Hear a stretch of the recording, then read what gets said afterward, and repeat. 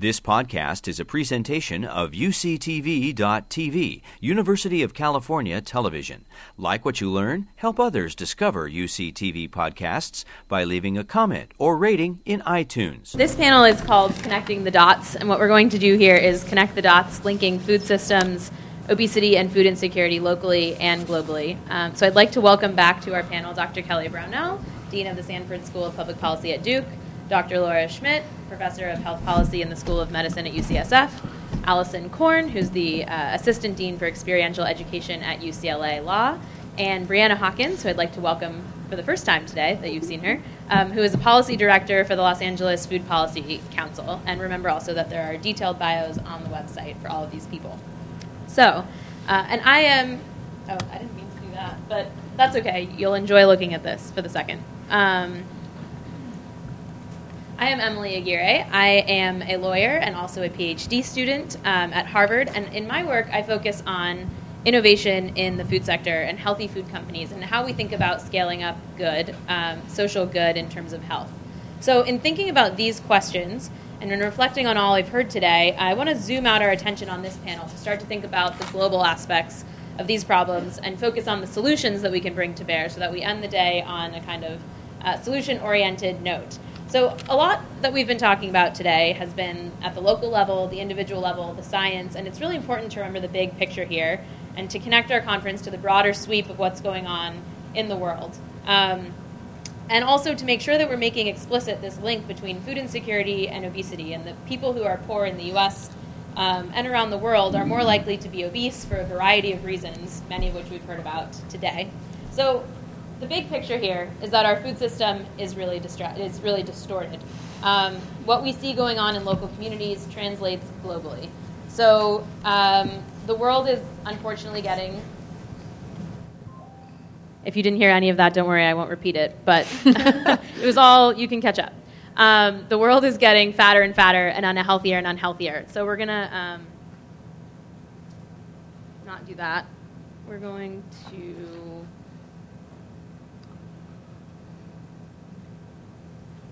to play this. I'm not sure how to right-click on a Mac. While I get technical, no? Okay. Well, there was a cool video that was embedded here that we were going to watch the world get fat in. But you can just take my word for it that all of these countries, so this is 1991, all of these countries, a lot of them are going to turn red and purple up till 2014. So you'll just have to imagine that.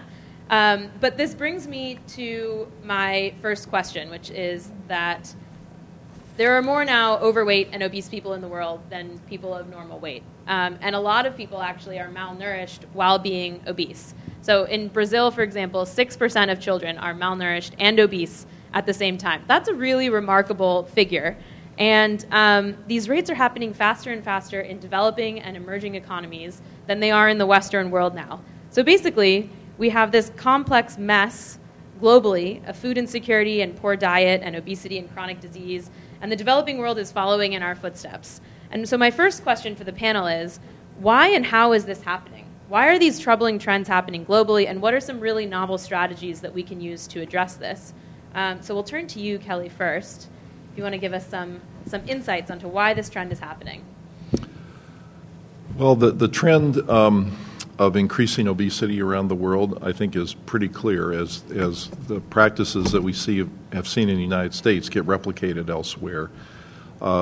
Erosion of local food norms, increasing presence of the multinational food companies, aggressive food marketing practices, more fast food, increasing incentives to buy large portion sizes. One thing after another has changed, and so the food norms have changed a lot.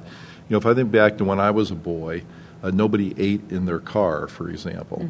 Mm-hmm. Nobody would eat after dinner time. And now there are fast food industries that are marketing that fourth meal between dinner and breakfast. And so that the norms have changed in the United States. A very predictable set of consequences have occurred, and that's being replicated around the world. And so one of the protective mechanisms is to try for these places around the world to protect local food cultures and to protect what was happening originally in their food supply. But unfortunately, the marching ahead of the food industry making progress in these emerging markets, as they're called euphemistically, is making it very hard to do that. A few countries have tried to do it, and I think are making some progress, but it's not easy. The country that gets held up most often about making progress is Brazil, but then you briefly showed that article in the New York Times that said that Nestle and the other big food companies are making such inroads into Brazil. It's hard to defend what used to occur. Great. Laura? Just to follow up on that, I think it's very easy to get into blaming one side of the equation, and industry is often, the food and beverage industries are often the go-to part of the problem.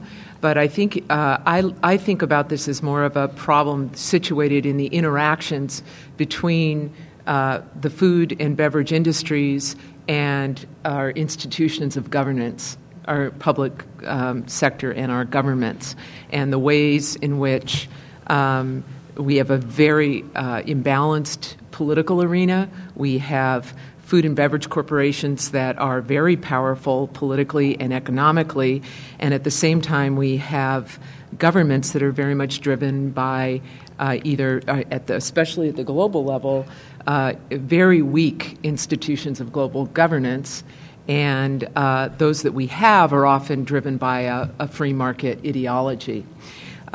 And as a result of that, we are seeing the incursion of corporations into emerging markets in Africa, Asia, and Latin America in particular, and there are two consequences for that. First is, as Kelly alluded to, the eradication of traditional diets. And here there's a deliberate attempt in the marketing infrastructure of many of these companies to encourage the consumption of hyper-palatable and processed foods instead of the traditional diet. And so right there, regulatory solutions would be possible if our institutions in the government institutions were powerful and wanted to see those kinds of changes happening. And then the second phenomenon has to do with local farming and the changes that go on in the food systems as these companies gain traction. In particular, the move from subsistence crops to cash crops, namely sugar, corn, and soybeans, the things that are the main constituents of processed foods. And of course, a lot of this is being driven very much like what we saw with tobacco. As consumption in the U.S. goes down, the problem is exported overseas and into these more vulnerable developing countries. And so, for example, we've seen a 25% decline in sugary beverage consumption since its peak in the late 90s in the U.S. At the same time, we've seen a doubling of sugary beverage sales in Latin America since 2000. So that right there, that's an indication of the extent to which we are exporting the problem. So, Breanna and Allison, what can we do to try to combat some of these things? And we'll start with you, Breanna. Tell us what you do at LA Food Policy Council and how we can start to think about tackling these problems that we've now seen are very severe. Definitely. So the LA Food Policy Council is a collective impact initiative working to make good food accessible for all. And we define good food as food that is healthy, sustainable, affordable, and fair. We focus our work in the LA region, which is really a paradox as it lies in the heart of the largest food-producing region in the country, yet it also has the highest population of food-insecure people in the country. And so we try to address some of these complex challenges through bringing the farmers and the business owners and the healthcare professionals and impacted community residents and small business owners all to the same table to develop comprehensive solutions for addressing these problems. One of the things that got mentioned today was thinking about traditional foodways as well as local food production. And those are two of the mechanisms that we try to promote in our work as well, promoting food sovereignty and going back to ancestral foodways instead of the multinational industrial food complex that a lot of us have grown accustomed to, and also promoting people to grow their own food and not being dependent on the multinational corporations that are agglomerating and acquiring and basically overcoming a lot of the small and mid-sized farmers, and really empowering local communities to take land wherever they can and grow the food that they feel and know can be more substantive for their health. Great, thanks. Allison, what are you doing at the law school? What is experiential education and clinical education, and how can that be a tool that we can use? Well, a law clinic, especially a live client law clinic, has a couple of goals and a couple of strategies that it uses to meet its goals. The first is that we want students, law students, to be trained to be zealous, competent advocates. We want to give them the skills they need to be lawyers and policy advocates out in the real world. We want to give them the chance to understand what that feels like, but also to be able to learn it in a safe space. So we have a seminar that is guided toward students developing some of these lawyering and advocacy skills, whether that's interviewing and counseling, whether that's looking at fact investigation and data research, community-based research, and also oral and written advocacy in a number of policy-related situations. That could be offering public comment, that could be providing oral testimony, or even organizing around social media campaigns. But the second part of a clinic is very crucial, and that is providing students the opportunities to be in the role of student advocate in the outside. Students partner with clients or project partners, be they individuals, organizations, or constituencies, who otherwise would not be able to have the resources to gather robust legal services. So students are able to actually take on the role of advocate in a real-world setting. And distinguished from an externship or an internship situation where students are getting a list of discrete tasks or research questions from a supervisor, students are truly in the driver's seat. They are learning how to advocacy plan, and they're learning how to execute those plans to actually create and implement a policy intervention. So one of the real goals of the clinic that I have is helping students, law students especially, understand the many roles that they can play as advocate. Lawyers are often seen as problem solvers, and I think that's certainly true, but I try to help students understand that they are not charged with going into a community or into a lawyering event or activity and suggesting a one-size-fits-all answer or suggesting that they have all of the expertise. Rather, I ask them to gather perspective from all stakeholders, and especially those individuals and communities who are impacted by the policies that people in power put on us locally, nationally, and globally. So as an example, just for how we execute some of this problem solving in action and practice this type of client-centered advocacy, last semester, students worked on a project with a national advocacy group to try and introduce more plant-based options into national school meals programs. What students thought initially is that they would be looking at the federal funding paradigm.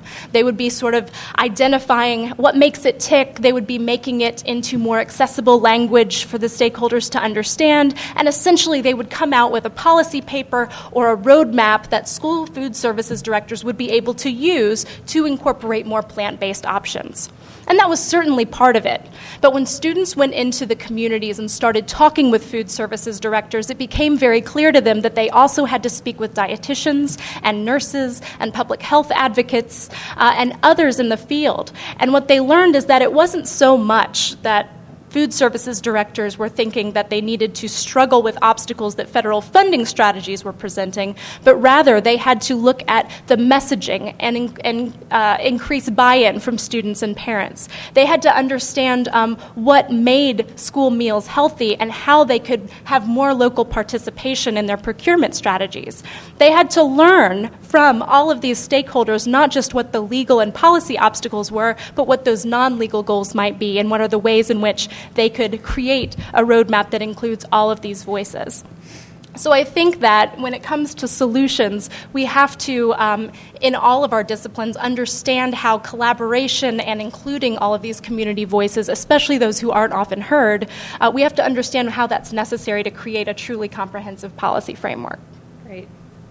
And I want to circle back now to something that both Laura and Kelly mentioned earlier, which is the multinational companies in developing countries. And a couple images here. So this is a picture that Kelly referenced before. It shows a Brazilian woman, direct saleswoman in a slum in Brazil, and she is selling Nestle here around in the local community. And then we have a couple of things here from the Coke website. These are from Coke's actual own promotional materials showing their outreach in Africa and how great it is and how it's a win-win for everyone. And I'll come back to these, don't worry. But and then here's another one showing the impacts on female entrepreneurs, and these are directly from the Coke website. So my question here is, what is the impact of these large multinational companies? In their words, they are helping these women in these communities, and they're lifting up people in extreme poverty who are starving. They're giving them empowerment and jobs and calories, and this is a wonderful model. Are they combating food insecurity? Is this the right pattern of development? Who do we believe and what's going on here? So my take on this is that the companies need to be held accountable for what they're doing outside the U.S. And as Laura alluded to, they're very much like the tobacco companies in that they're trying to stall as much as they can public policy things in the U.S. that will hurt their sales while they're developing these markets outside the U.S. And, so with Coca-Cola or McDonald's or any of these companies in these other countries, most of these companies have a range of foods that they sell that go from more healthy to less healthy. And what they need to be held accountable for is the fact that they're pushing their least healthy products. At least that's what the data suggests thus far. It hasn't been studied very much, but that's the anecdote, and it's also what the data seem to suggest. So if Coca-Cola or Pepsi or any of the other companies were selling their lower calorie versions of things, or perhaps even their diet versions of things, although that gets to be pretty controversial itself, then they may be creating less harm than if they're selling full calorie versions of things. Now, my own belief is that it's in their best interest to sell the full calorie versions of things for two reasons. One is that they're most palatable. And second, the sugar is hijacking the brain, and you're creating some addictive process that makes people want to come back for more. So to me, that's where they're most vulnerable in terms of public relations. And so if they can get called out for what they're doing, both in the U.S. and in the countries where they're engaging in these practices, I think that could be helpful. Yeah, I just want to follow up on that. The executives that run these companies are doing their jobs, which is to increase shareholder value. That's what executives do. I'm not letting them off the hook because there is something called corporate social responsibility, and that is something that these campaigns are all about. Corporate social responsibility, the idea, and this is a big movement within the corporate world as companies are being held more and more accountable for the impacts of their products on health, human health, as well as the environment, to, in various ways, invoke CSR to essentially whitewash what they're up to. And this is, I think, a key place where there is some capacity to call them out. And a good example of this would be Coca-Cola and its current campaign to promote clean water access in Africa, in parts of Africa. And essentially the problem with, if you read Citizen Coke, which is a wonderful history of this company, what you'll understand is that from the very get-go in the late 19th century, the business model for Coca-Cola is not to sell Coke, like what we're used to in the cans and bottles and at the fountain. It's to sell syrup that makes Coke. So where does the water come from? The water comes from municipal water supplies. So this is a big problem for this company, right? Their business model is based on the idea that they're going to get free water, and somebody else, ideally, if they can swing it, is going to bottle this stuff, not them. Sometimes they franchise their bottlers, sometimes they even own them on occasion. But so their business model is fundamentally challenged by this issue of water. And as water becomes more and more of a scarce commodity, especially in the developing world, especially in parts of, say, India, for example, where 6 different plants have been closed down because farmers in the surrounding regions around Coca-Cola plants have gone belly up because they ran out of water. You really, increasingly, we're starting to see this company come under the gun.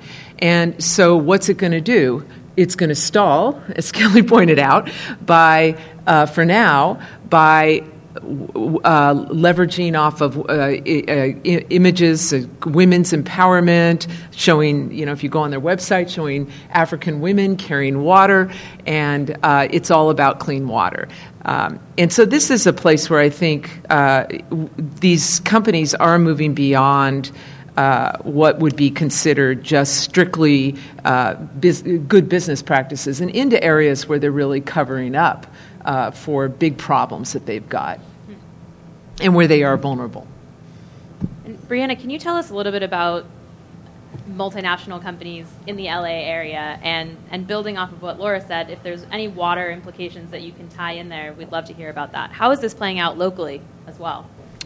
Sure. Well, one of the great things about the good food movement is that, we don't separate the nutrition benefits from the economic benefits of the food system.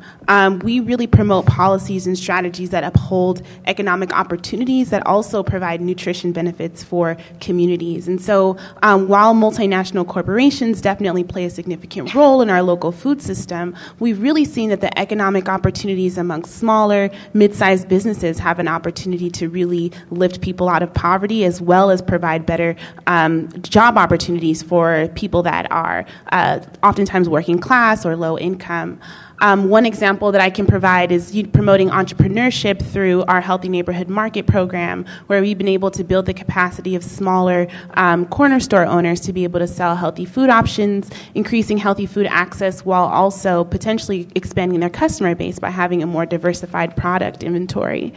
We also are working on a campaign to legalize street food vending in the city of Los Angeles. Right now, it is currently not legal, and while all the food options aren't necessarily the healthiest, we've been pairing our advocacy with a healthy food cart program similar to that in New York City that would incentivize street vendors to sell healthier food options and get into those communities that have limited access to healthy food. So I think focusing on entrepreneurship and focusing on building the capacity of those most impacted by our broken food system to create their own solutions and own economic opportunities and identify, where there's an unmet market demand and how they can fill those solutions. We found that that's the best opportunity to create benefits both economically and from a nutritional standpoint. Allison, how about in your work? Well, I think it's really interesting to think about this idea of power not just over economic markets, but also over natural resources, like water, for example. And in my work, I'm reminded of a project that I conducted with a number of law students in the Mississippi Delta communities. And the goal of this project was to engage those communities to determine what legal services they might need, particularly in the food policy space, to help grow their communities and make them more economically viable. Now, my students, in preparing for this project, they studied a number of texts regarding the history of the Mississippi Delta. They learned from sociologists how to conduct focus groups and surveys and questionnaires. But then they started brainstorming before they interacted with community members about what legal services they might be able to imagine. And most of those included, let's put together a farmer's market, let's put together a CSA program or a food truck, or let's create a movement to bring a Kroger or a Walmart to these communities. Most of them were, how do we create a broader, more robust economic stream? But what they learned when they conducted their community research was that community members were not interested in selling what they grew or selling what they produced or what they cooked. Rather, they had put together this very sophisticated barter network where they were able to exchange and share natural resources in order to feed their families and survive. And so I think that this is sort of similar to what's happening in the global context, which is that we don't necessarily think about food policy as promoting subsistence activities or allowing the public or private land ownership paradigm to shift so that there is power for vulnerable communities in being able to farm land and being able to grow and being able to subsist and participate in these activities that help feed their families.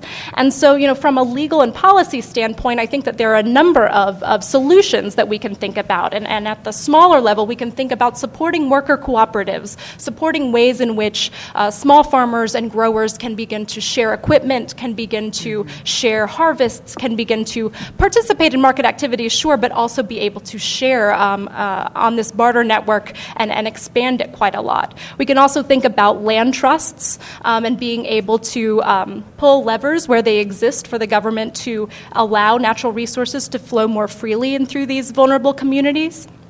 And then, broader speaking, I think, and I will preface this by saying I am not an international human rights attorney, but I do think that there are particular covenants that we can look at from a global perspective to suggest that it is the responsibility of certain governments and states to protect the right to food, and again, not the right to be fed, but the right to feed one's family, the cultural right to protect some of these subsistence activities, some of these ancestral activities, some of these traditional foodways that are so important, and also the human right to civil and political rights and political expression. So in the Mississippi Delta, for example, where much of the land ownership and natural resources distribution has relied on white ownership and white owners' permissions, there is a political and civil right to be able to feed one's family, to be able to subsist, to be able to potentially take back land that was rightfully sharecroppers' families or otherwise. So I do think that there are some legal and policy levers that can be pulled, but I think we have to think really creatively about where the power is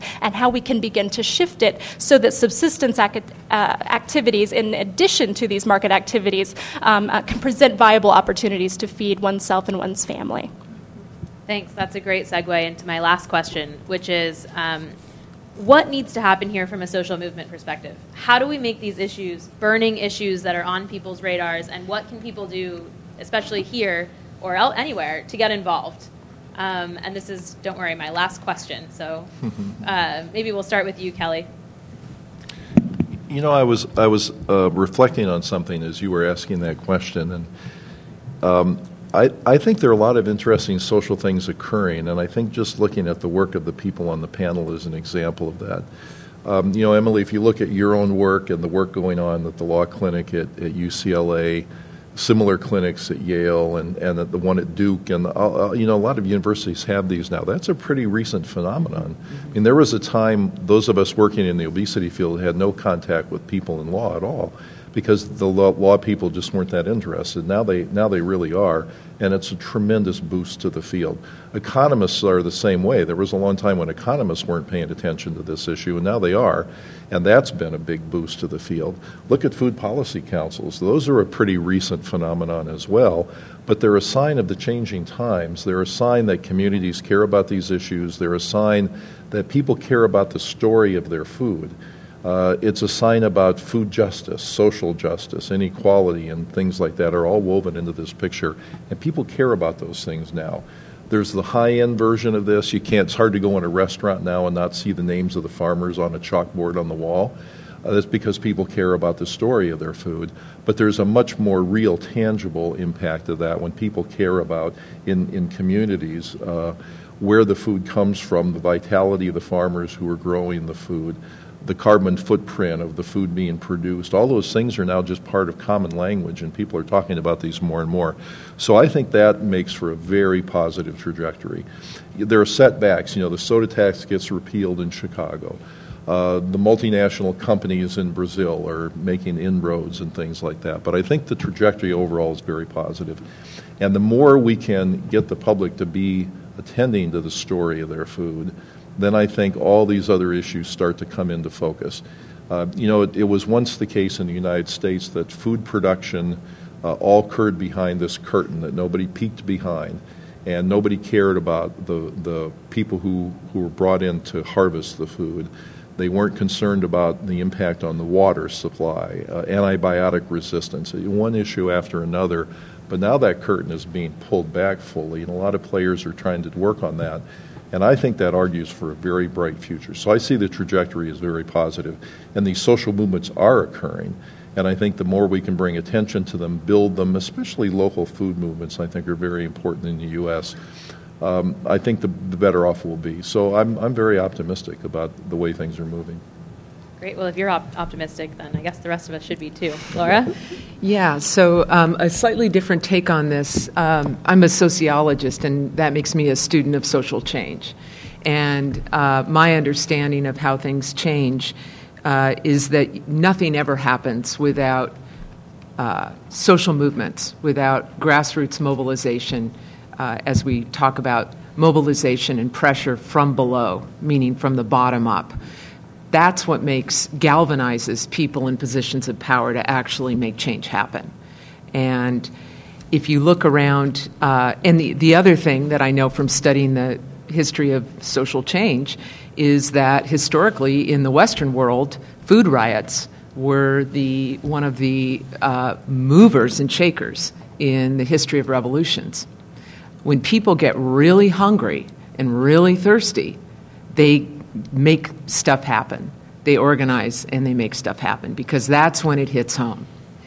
So if you look around the world today and you consider where are there populations that are really getting to the point of desperation. I see people in sub-Saharan Africa. I see refugee populations which are continuously on the move and constantly facing intense food insecurity as well as other forms of insecurity. So these are, on the one hand, tragedies. On the other hand, these are populations that really are, if nothing else, showing the rest of us how bad it can get. And that's where I think the people like you who are really in a position to organize and promote connections between obesity and food insecurity, right? Food quality, water as issues, as human rights, as you point out.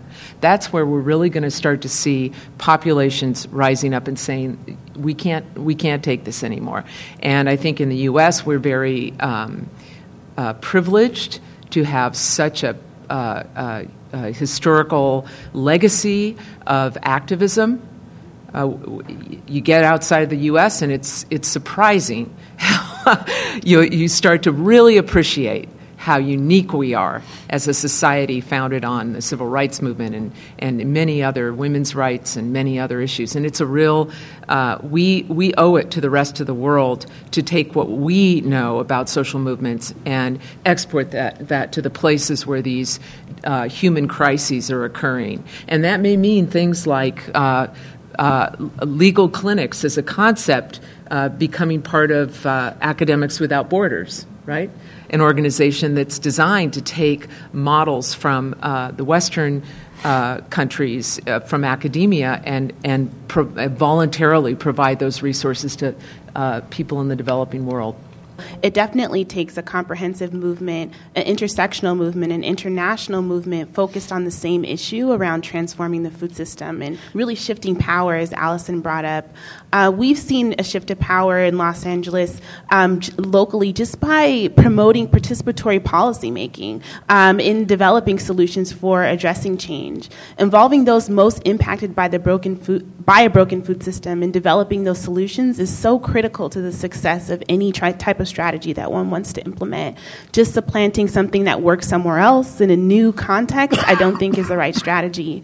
They have to be tailored to the unique dynamics of the communities in which they're located. And so having the involvement of people who have expertise in their own experience, that have expertise in their own, in the ways in which the food system has impacted them, I think is critical to the success.